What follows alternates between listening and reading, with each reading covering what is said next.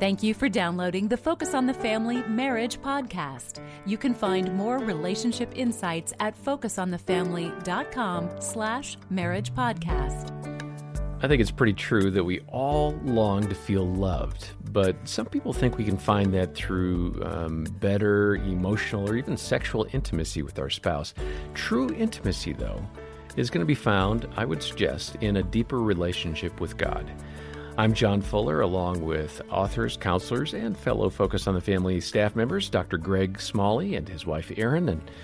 And you two both work a lot with couples. If they have a deep, serious problem, how consistent is it that something is amiss spiritually in one or both of those two people? Well, I think it's often. I know that even recently, I was feeling super down. I was feeling depressed. Erin and I weren't connecting. And so we ended up going on a walk together. And as we talked, the more we processed kind of what was going on for me, what I realized is that I've just been struggling, just feeling like, God, where are you? Like there's just been some situations in our life that we're facing that I'm just like, oh man, it just doesn't feel like you're there. Now, again, I know intellectually all the right answers. You know, he's with me every step of the way, which is true. But I just felt it. I felt that disconnect with God. I felt that distance. And therefore, within our marriage, there was an impact. And that's why I feel like when there's distance with God, it's going to create distance in your marriage. And as Erin and I were really able to talk that through, it was just like that light bulb moment. Oh, wow. Okay. Yeah. Kind of that distance I'm feeling with God is impacting us even. Yeah. And so going on a walk, I mean, it was great. It helped me have some specific things to then speak to God about. Yeah. And the very fact that I was talking to Erin about this created some connection between us. Yeah, there was a huge connection because he said, all these people are having these phenomenal spiritual experiences over quarantine and on. And he said, I don't know what's going on with me. And it was awesome because I actually was feeling the same way. And we were able to talk about that, process it, and connect. And so just being honest about where you're at spiritually is huge. Yeah. Well, these are good conversations to have. And hopefully you don't need something that weighs you down, although God can speak in the pain. I mean, I think it was C.S. Lewis that said pain is God's megaphone, right? Yeah. But there are some habits that are really important for us to build in our relationship. Pastor Craig Groeschel from Life Church has some really good examples from his own marriage to his wife, Amy. And here is Focus President Jim Daly talking with Craig about healthy spiritual habits for you and your spouse to cultivate that part of your relationship. You know, I just love the way you think about things and what God has taken you through. These are things that you've learned. You're not talking just simply as an expert who has many, many people in his church that you counsel and hear their stories, but you also apply it in your own life.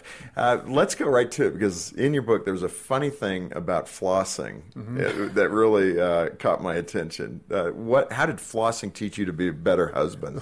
Well, I read a book that was really helpful to me called The Power of Habit, and it talks about keystone habits, certain habits that roll positive momentum into other positive habits. And for me, I always hated to floss. In fact, that was the first habit that I would stop doing.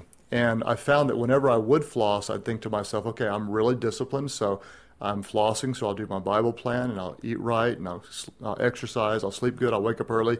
And that one discipline actually created other positive disciplines.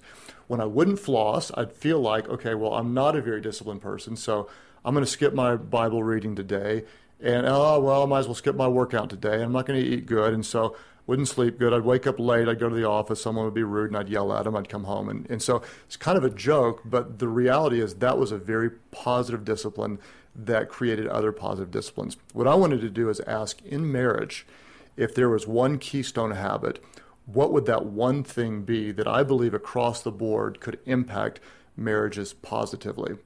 And for me, and we taught this to our church and saw massively positive response, is that if there's one thing I believe that could create great forward momentum in marriages is the keystone habit of praying together.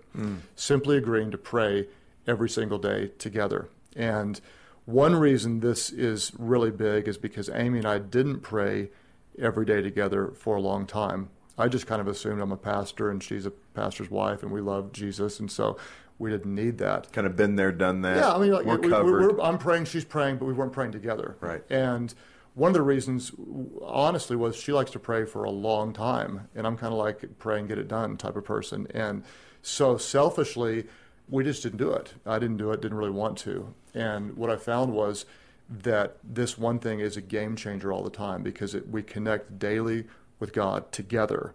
We're praying, we know what we're praying for together, and so we're on the same page spiritually. We can't fight when we're going to pray, because you got to work through things if you're going to pray together. I'm not as vulnerable to some temptation as I would be, because I've got spiritual intimacy, not just between me and God, but between my wife, me, and God. And so we started this with our staff, because I talked earlier to you about how we had marriages struggling in our staff, and we saw great results. And so we just really rolled out a challenge to the church. Would you commit to pray daily together if you're married? And I'm going to tell you right now that one keystone discipline has revolutionized so many marriages. It's a really, really big deal, and it's something that can be done in 2 minutes. Well, and we talk a lot about research, and I know when you preach, I'm sure you're pulling on research and social science to make the point. I know Brad Wilcox does great work out of the University of Virginia. It's interesting when those researchers are trying to describe the people who claim to be Christian. So what are the behavior patterns? And they usually break down to going to church once every 4 Sundays or twice a month or something like that. But to me, it's interesting, the one thing that you're saying in praying together and then reading Scripture together, which you mentioned last time, those two activities, if a couple does that, the divorce rate in that group is less than 1%. Isn't that fascinating? Well, and think about that. I mean, if you could do anything that would make the divorce rate 1%, silver bullet. Wouldn't we do that? Yeah. Let me ask you this, though. If I were to give you a multiple choice question, and I said, what defines the deepest human connection, the deepest human intimacy? And I said A, sexuality, B, emotions. Now, I think I just covered men and women.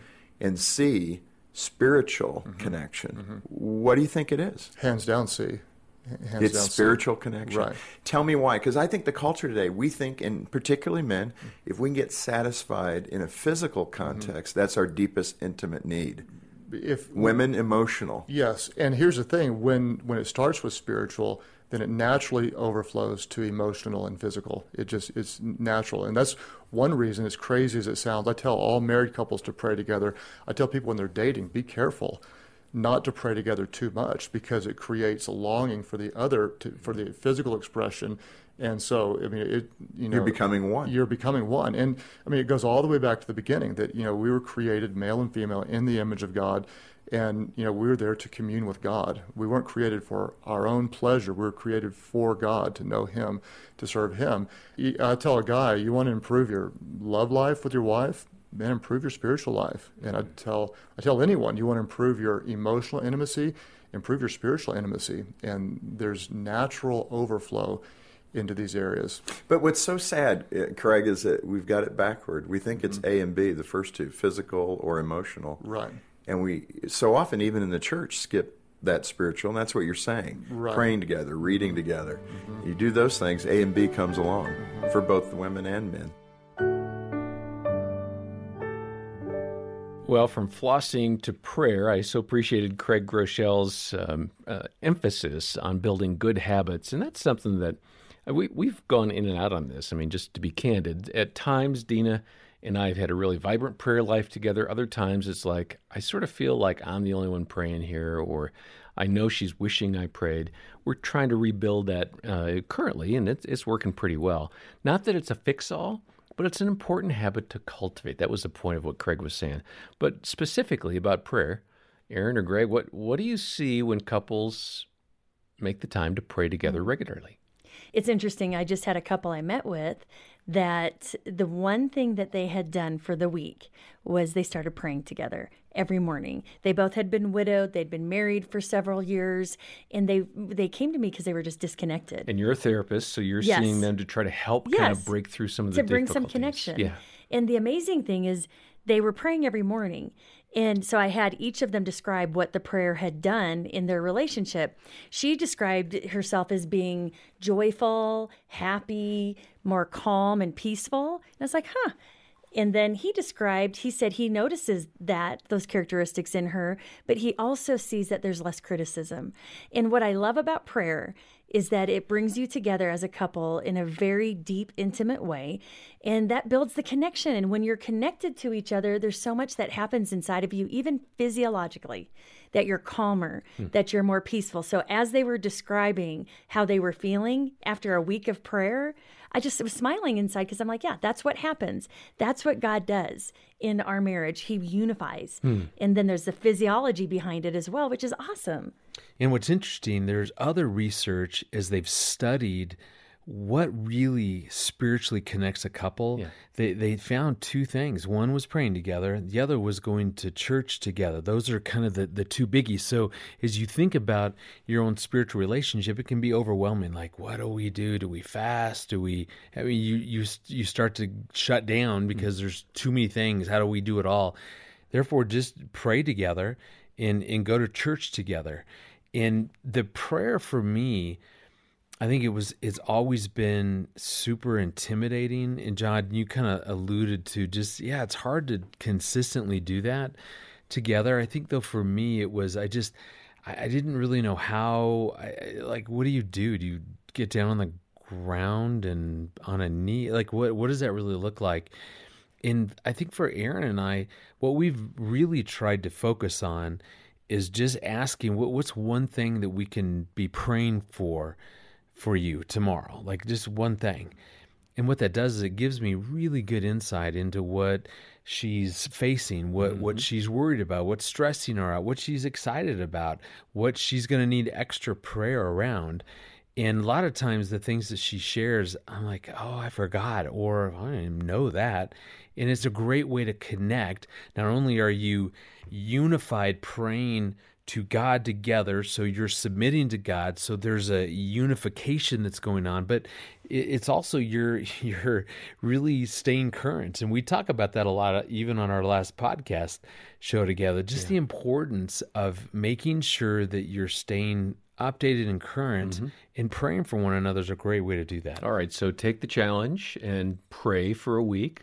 Take a cue from the couple that Aaron was working with. Pray for a week and see what happens. And along the way, if you want more tips on establishing good habits for your marriage, we certainly would recommend Pastor Craig Groeschel's book, From This Day Forward.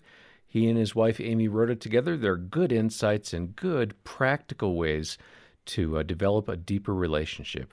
We're making that book available as our thank you gift when you contribute a gift of any amount to Focus on the Family.